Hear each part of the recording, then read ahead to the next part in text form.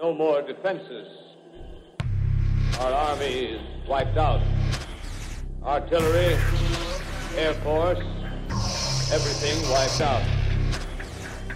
Maybe the last broadcast. We'll stay here to the end.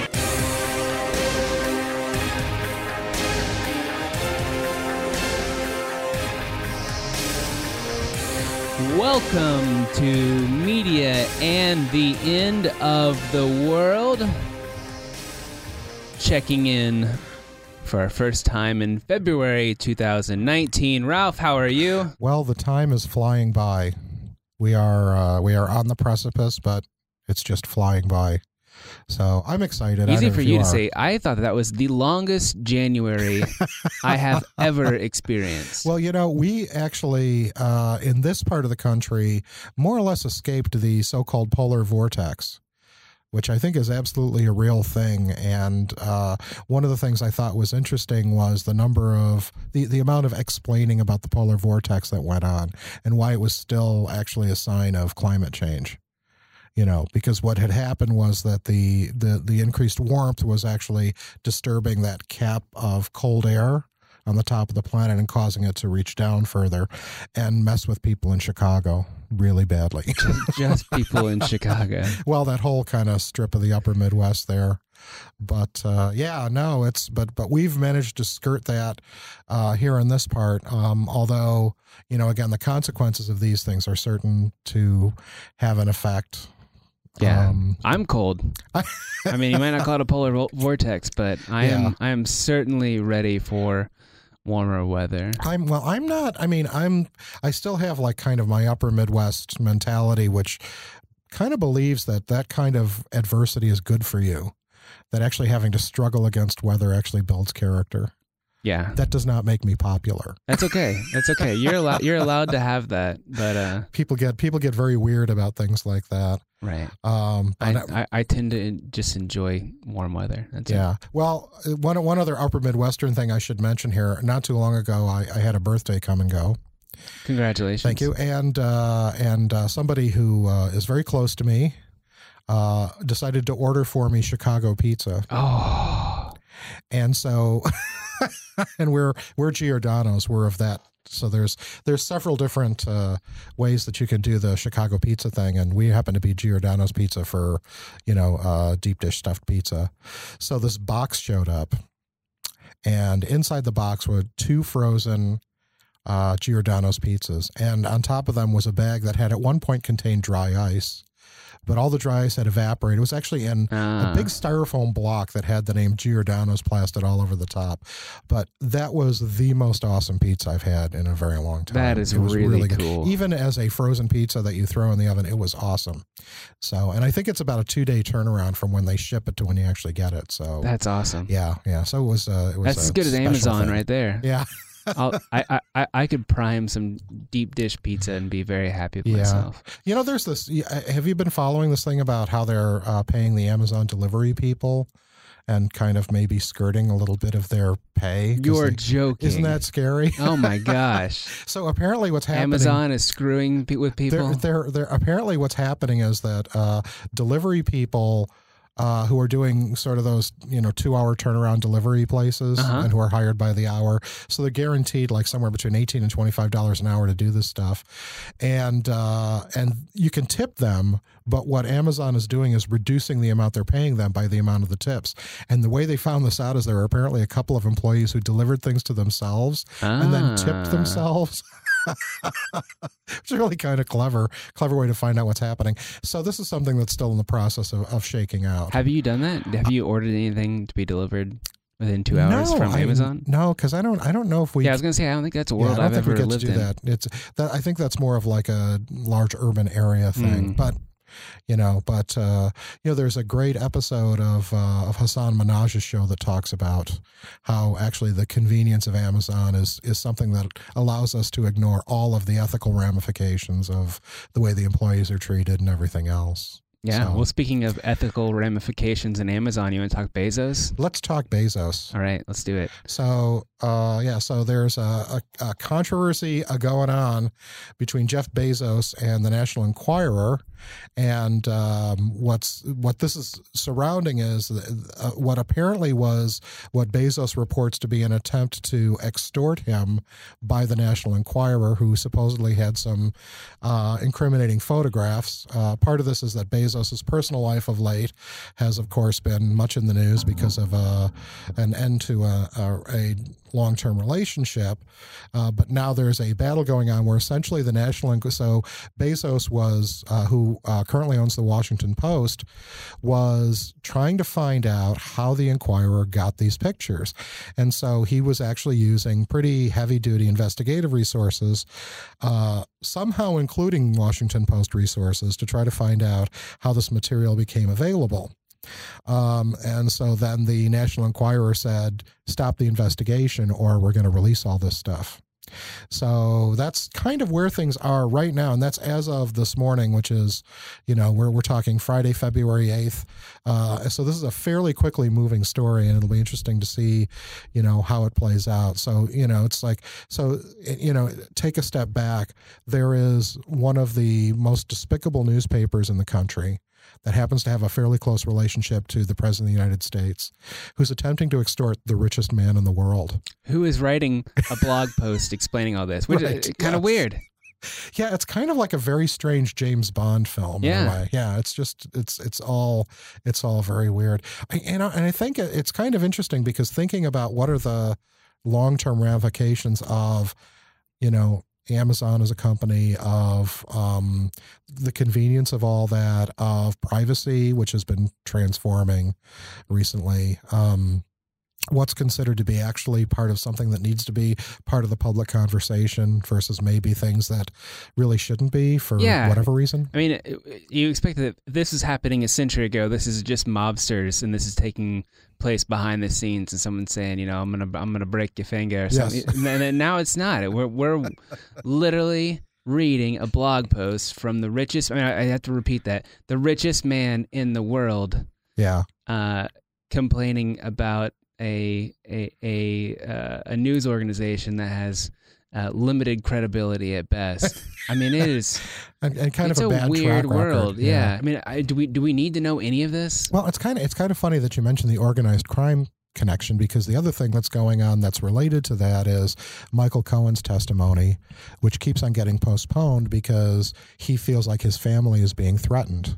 So yeah, so there's all of these, it's another. So one thing we can, you can kind of try to speculate about, again, as kind of a student of the media, is what's the effect of Amazon on our culture and our expectations and our access to media and everything else, and in another way, what's been the ramifications of Martin Scorsese films? Because there's all this activity that looks exactly like what somebody in a Martin Scorsese film would say, or somebody from from The Godfather, how they would articulate a threat, So, and there's that interesting history of kind of the fascination with crime like that, which is a kind of a culture-wide thing. It's a global thing too, but we certainly have this infatuation with organized crime and sort of the relationship between that and family and everything else, and sort of like seeing the memes from Scarface pop up everywhere, in music and in images and on T-shirts and everything else.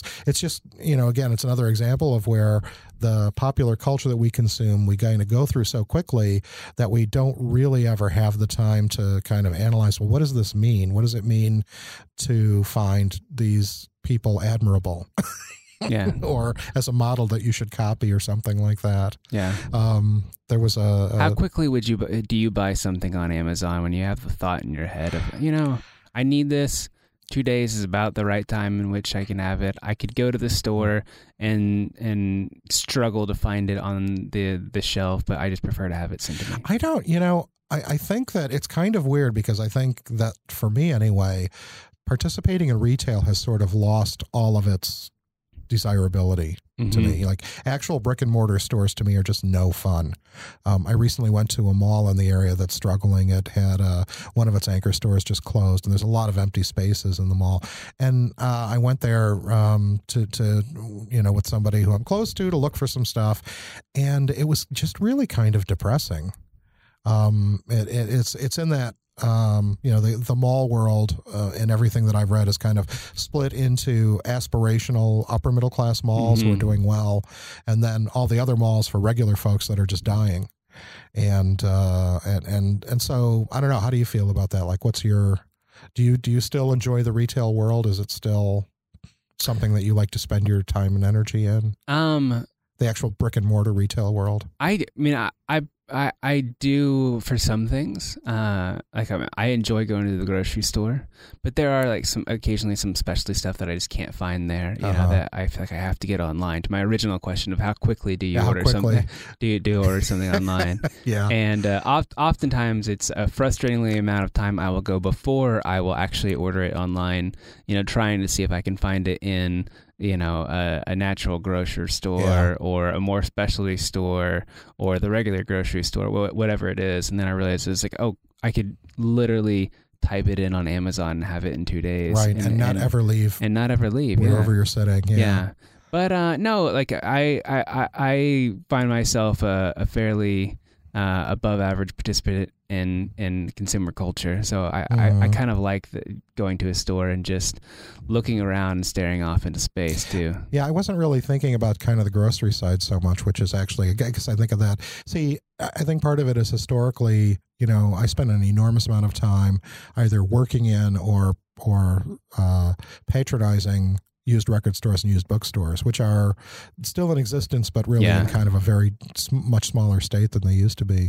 And so it's almost as if that whole part of the world has just like disappeared for various reasons. Yeah. No, I still love going to a local record store. So I keep sort of a list of records that if I run across, I'd like to have. Yeah. And, but I just enjoy the serendipitous nature of, looking through the new used bin of things that have just came in and seeing what's actually in a store itself. I mean, that's fun to me still. Well, I'm my father's child, so my version of that is I love going to the Goodwill when somebody's decided to like dump their classical CD collection. There you go. And there's all this incredible stuff for like $2 a pop, Yeah. So, because I have, that kind of like cultural hoarding tendency still there.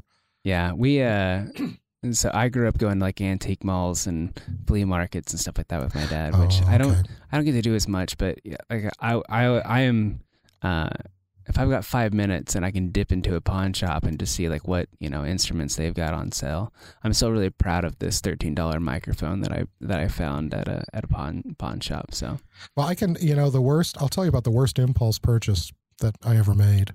I walked into a music store in Evanston, Illinois, as I was going to school there, and there was a hammered dulcimer. I don't know if you're familiar with those. They're a string instrument that's sort of where you've got the full And I sat down and I played with it for a little while, and I just fell so much in love with it, and I bought it immediately.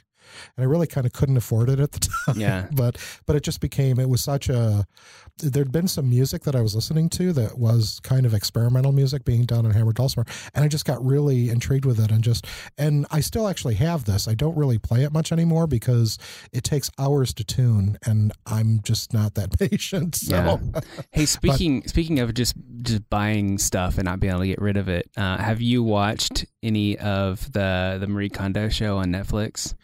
I haven't. Have you? I haven't watched it. I mean, I think maybe it's been on occasionally in the background. I feel like I understand the premise of Own Less. Yes. But no, I haven't watched it myself. Yeah, I kind of got the 2-sentence summary of what her approach was at one point, and it wasn't, I mean, I can see where it would be really useful for a lot of people. And it actually has a connection to the essentialism thing that I want to talk about too, because part of what I think she's trying to do is advance the idea that, you need to surround yourself with things that bring you joy, that make your life better, and find the things that don't, and, basically get them out of your way. And a lot of this comes down to... But there's a limit to it as well, and there's limited to how many things should bring you joy. It's not just surround you by happy things, but at an unlimited quantity, right? Right. Well, that's the whole problem, because the thousands of CDs that I own bring me joy. Yeah. And that's definitely like violating the basic principle, I think. But my wife was telling me that she had read something or heard something that all the thrift stores are now getting all kinds of stuff because people are watching the show and then dumping it in thrift stores now. And so you might be finding a treasure trove. So this is like Christmas for hoarders, there basically. You go. Yeah. That's kind of, I hadn't thought about that, but I think you're right. Kind of a trick for you to get all the stuff that you've ever wanted that people have been holding on to as long as possible. Yeah, the stuff, it's definitely not, I mean, it's something that you have to kind of, I think, break away from. I was going to mention kind of a side thing. There was a documentary that also premiered on public television this past week called Black Memorabilia. And I know that if you happen to be a subscriber to public television, you can get access to this for a period of time. It ran, I think, this past Monday night. And just to give you a little bit of the description, our modern global economy connects disparate individuals in unexpected ways. At the intersection of international commerce, racial identity, and historical narrative, this story follows the propagation of demeaning representations of African Americans. From industrial China to the rural American South to contemporary Brooklyn, we observe the people and places that reproduce, consume, and reclaim Black memorabilia. So I don't know if you've ever spent much time in places where you find this stuff. There's actually an artist who I like quite a bit, whose work is Charles is his last name, and he does work that's based on the Black memorabilia images, and he's actually done some of the illustrations for Spike Lee movies and things like that. But it's this kind of fascinating history of representations that are still considered kind of desirable objects from people, and and of course when you go to other parts of the world, there's much less consciousness, so really offensive stuff gets reproduced pretty regularly. But there's such a deep history of this in like coin banks and little figures. And of course, some of the caricatures that we still find in food products now are still kind of the descendants of that, the Uncle Bens and the Aunt Jemimas and all that. So anyway, there's this documentary about it, and it's worth spending some time with. It's a really interesting subject to try to see how this stuff operates in this global economy now. Interesting.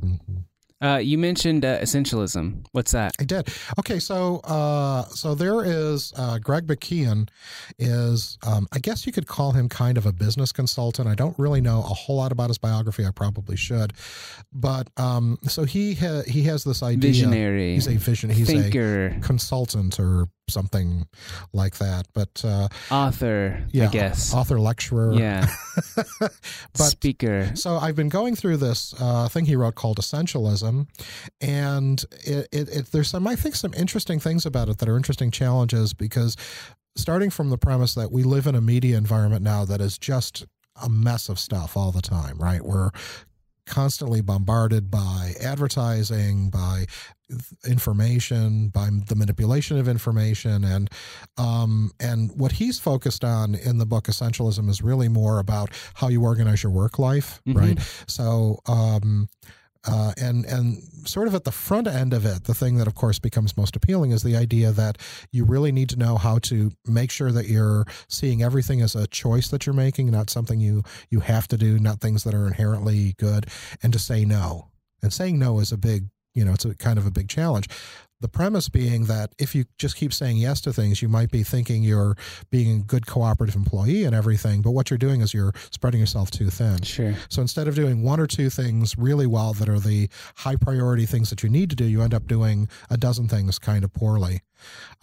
So if you were to give your letter grade to yourself on how well you're doing in essentialism, how do you grade yourself? I would put myself at a novice level, that I'm just getting started, because there's other, so the premises that are at the core of it, the essentialist approach he calls it, is explore and evaluate as a first step, eliminate as a second step, and execute as a third step. So explore and evaluate, spend as much time as possible exploring, listening, debating, questioning, and thinking.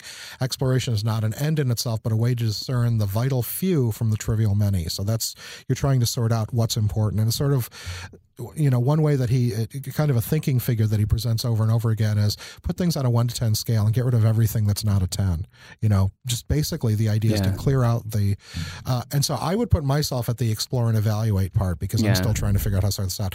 The second level, actively eliminating activities and efforts that don't make the highest possible contribution or that are pulling your time away. And when it's pulling your time away, what he's very concerned about that I think is really respectable about what he does is what your and my priorities might be, right? Right. So how often does work start creeping into your personal life? And, all of a sudden you have to, the thing I was just listening to, you're being called in to do something on a Saturday.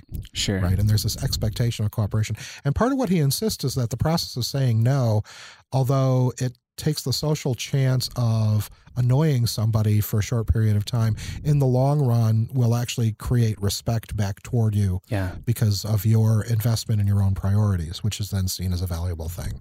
What's interesting is I find these people who give advice on to be less busy, incredibly busy people. Like, what do you want to bet? This guy's calendar is wall-to-wall meetings. Yeah, it probably is, but I'll bet he says no a lot too. But his threshold for what makes him happy is different than ours too. Yeah, that's true. That's true. He probably will take on a lot more. Yeah, he's. If you're going to be an author and a speaker and you're speaking on something like this, it's impossible to live that life where you are a bit hermity as well. Yeah, because you got to be out there. You got to be pounding the pavement and promoting your book and probably doing things like podcasts you probably didn't want to do and interviews and stuff like that. Well, he did talk about how he created an email bounce back that was basically saying, "I'm working on a book. I will try to get back to you when I can." Yeah. So he really was trying to protect his time when he was writing this book. And in the book, he talks about what he does to protect this. I should probably say I am not a buyer of advice books, generally speaking. Sure. I'm very skeptical of them. But there were some things in this one. One of the things he emphasizes is what he refers to as taking care of the asset. In other words, how you treat yourself physically alludes to something we were talking about recently, that if you don't really take care of your physical health, it can cause problems. One of the things he emphasizes is we have a culture that has become obsessed with the idea that if you work as hard as you can and sleep as little as you can, that's a good thing. That's a valuable thing. And of course, the physiological ramifications of that are terrible. Totally. Yeah, they will. I mean, you can spend all of your time being kind of in a state of half awake, half asleep because you're not getting enough sleep, and you've got everybody kind of urging you on to say you need to work as hard as possible all the time. Yeah, which is where it feels like cultural pressure is a big player in this. I mean, we genuinely say yes to things, not because for the sake of we believe it will, impact our life on a more positive measure, but because it'll help somebody else, right? And that's a big part of what we're trying to do with a lot of things. Is I wouldn't have said yes, but so and so asked me, and they're a good person, and so I committed to whatever it was. Right. Well, and part of again what he talks about is trying to learn how to say no gracefully. Yeah. So that you're not, so you're not being a jerk about it or anything like that, but you're trying to maintain, because there's a value in those personal relationships, but, sometimes those are cases where you end up inheriting somebody else's problems, right? Yeah. It's a problem they have to solve.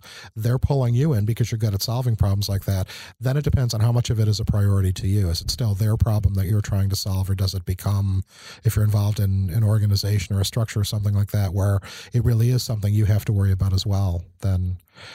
but some of the again, going back, in addition to this, like emphasis on sleep and also an emphasis on giving yourself, and again, I find this really appealing for lots of reasons, but giving yourself the time to be unbusy so that you can think creatively.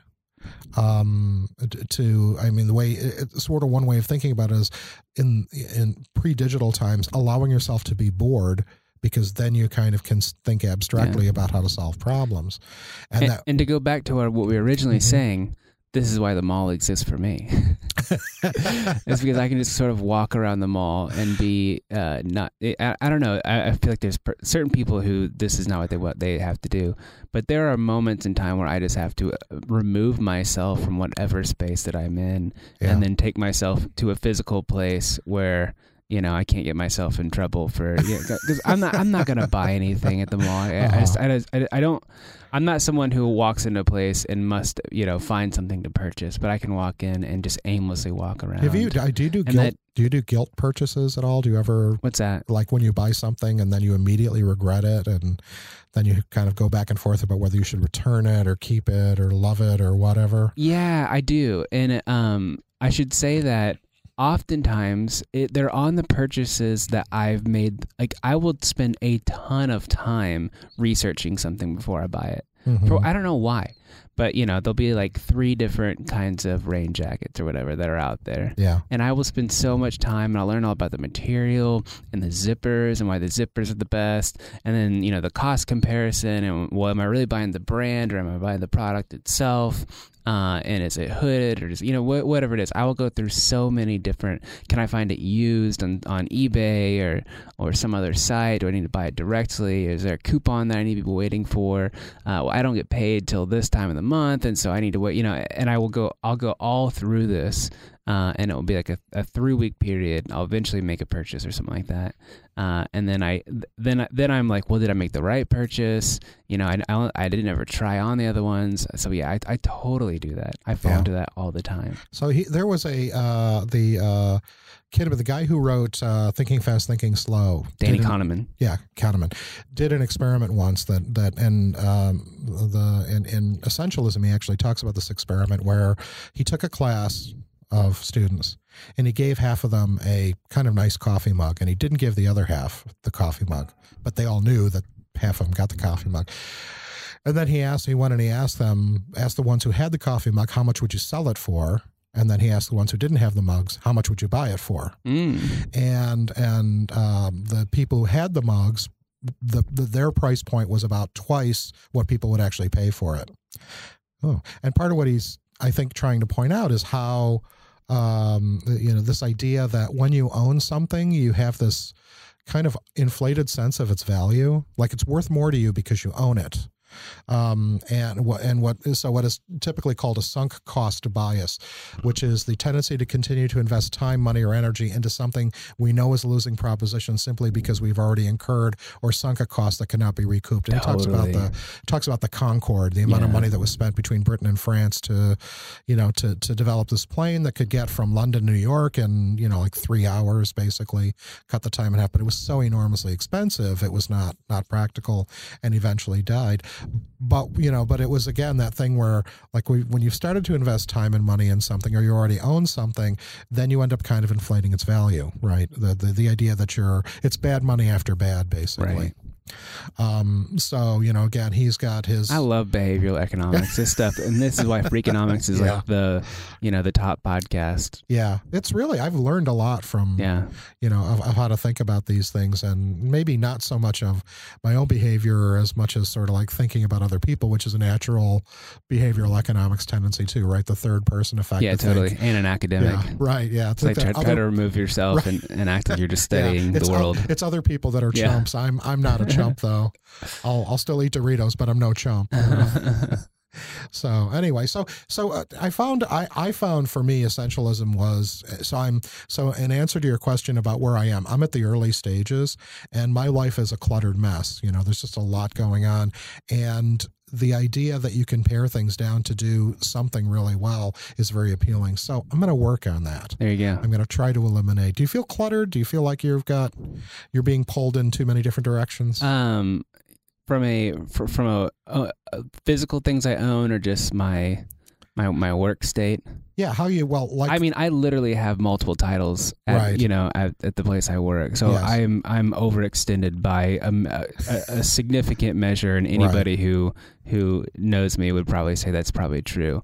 But I also can get incredibly bored very quickly just doing one task. Yeah. And so I really love balancing having multiple duties and in multiple places and multiple spaces in which I get to play. So I feel like I'm a little bit on the high functioning side where it doesn't stress me out, but there are definitely periods or moments in time where things start to stack up that really start to mess with me emotionally. And those are the moments where, like I said, I can get through a lot of things by going to the gym, and relieving stress that way. Making sure I'm eating well, because I'm a chronic binger, if I'm stressed out. Yeah. And if I'm not doing that, I'm a lot better. And then also, like I said, just sort of like giving myself 15 minutes where I just, aimlessly walk somewhere, or just like get up, and so I am not someone to sit at my computer all day. I can't do it. So one of the reasons I love working on a college campus, as opposed to like, a suburban business park, is that I can escape by just simply saying, oh, you know what, I need a coffee, and a coffee's about a quarter mile away. So I'm just going to go walk to the coffee shop, clear my head, grab a coffee and walk back. And that's enough to like completely recharge me for the rest of the day. So when you're deciding on a walking route, what's the emphasis? What are you trying to find when you pick a route? Like, do you decide what's the shortest distance between 2 points, or is there? So I'm raising this because it came up in a class recently, and one of the students was saying, he was talking about how there are particular things in campus environment. I mean, we're very lucky because being in campus environments they're beautiful places to be usually, and but there were particular, like there's a fountain, he said, and if I know the fountain's on, I always like, even though it's out of my way, I like to walk by it. That's interesting. It just makes me feel better about the world. Yeah. I get cold easily, so I'm looking for routes that have sunlight, or through buildings. But I do not like to walk in between buildings because they're completely shaded and cold. And so those are things that I'm looking for. It's like I just want to be out in the sun. I want to be getting my vitamin D. So. Or E or A or whatever vitamin you get from the sun. I'm looking for vitamins is what I'm doing. What about Vitamin R, which, as you'll recall, was one of the main components of rat milk. If you're a Simpsons fan, when they found out that the milk that they were serving in the cafeteria was actually rat milk being produced by organized crime. Deep cut. Yeah. There you go. But no, it can be, I want to, literally, I'm on the 3rd floor of the building here. And, just going down the 1st floor to the Coke machine is enough for me. Just, I love just to get up and take a quick walk and find some kind of brain fuel somewhere and then just make my way back to my office. So that's how I recoup from it. But yeah, occasionally I'll get overwhelmed and completely emotionally shut down too. So yeah, no, I think it's important to be, and I, as we were having this conversation, I was thinking this is making me more conscious of how I make these decisions too, which is, I guess, the reason this essentialism material was striking to me, is because it was really kind of making me think, what are the priorities that make me make decisions about what I'm going to do, and that it could be like practically useful advice for other people too, because I've talked about this in my classes a little bit in terms of kind of organizing what your priorities are, particularly because occasionally, the workload that you're under when you're involved in something like, video production or something like that, you have too many things going on at once, and you end up sort of picking which one is going to be the one you're going to do well or at your best, and then the others kind of suffer. And some of that, I think, is maybe a consequence of not taking advantage of all the opportunities we have to choose things and to occasionally say no. Oh, totally. And it's, people working in media, one of the hardest things to do is, everyone thinks of themselves as a producer, right? Like they think of themselves at the center of the map and sort of in charge of things. Right. And to understand how to be like a role player in a project that's going to require oftentimes 100 people to touch it to get it completed. Yeah. And to know when to let go of sort of, feeling like you have to impart your specific aesthetic on it, or that it's not up to what you call portfolio standard or whatever it is. I think it's an important lesson for students to learn. Yeah, one of the other points that McKeon makes that's directly relevant, actually, because he's pulling it from media, is about how to think about editing. And because, in many ways, and there's, you can talk about the conventionality of this and everything, but when an editor has done their work really well, you don't see what they did. Right, totally. Because, for somebody who's writing fiction, the idea is, have you written this as clearly as you possibly can and only at whatever length is necessary to do that. When you're watching a very conventional, he talks about Steven Spielberg's editor. When you're watching it, you're not conscious of the editing, so it's like their work is at its best when you're not even thinking about it, which is kind of an interesting, it's sort of like it's like this product of taking yourself out of the limelight in order to make all the other pieces, come together in the best way they possibly can. Totally. So, yeah. And that. What's the phrase? Like, kill your babies, or is that right? Kill your darlings. Darlings. Yeah. That's babies was the wrong word. No, it's a Stephen King thing that he actually makes reference to in the book. Also, it's just, and you have to do it. And given that Stephen King's darlings are sometimes 1,000 pages. Yeah, he's okay with killing. You can imagine, all that's happened. So, but anyway, I like thinking about editing in that kind of a way too, as sort of somebody whose effort is to help other people's work be at its best. So. Yeah. Cool. Well, is that it? Is that all we got I think for today? so. Yeah, all I think that's what we'll do. We'll work on our essentialism and cut see it if we down can just a little bit today. eliminate. Try to say no to something. I'm going to try to say no to something today. Maybe a donut. Hey, is Media and the End of the World a 10 in your book? It is absolutely a 10. I think. Good deal. I think it's a big deal. All right, let's hope so. It is for our listeners too. Okay, thanks, Adam. Take it easy.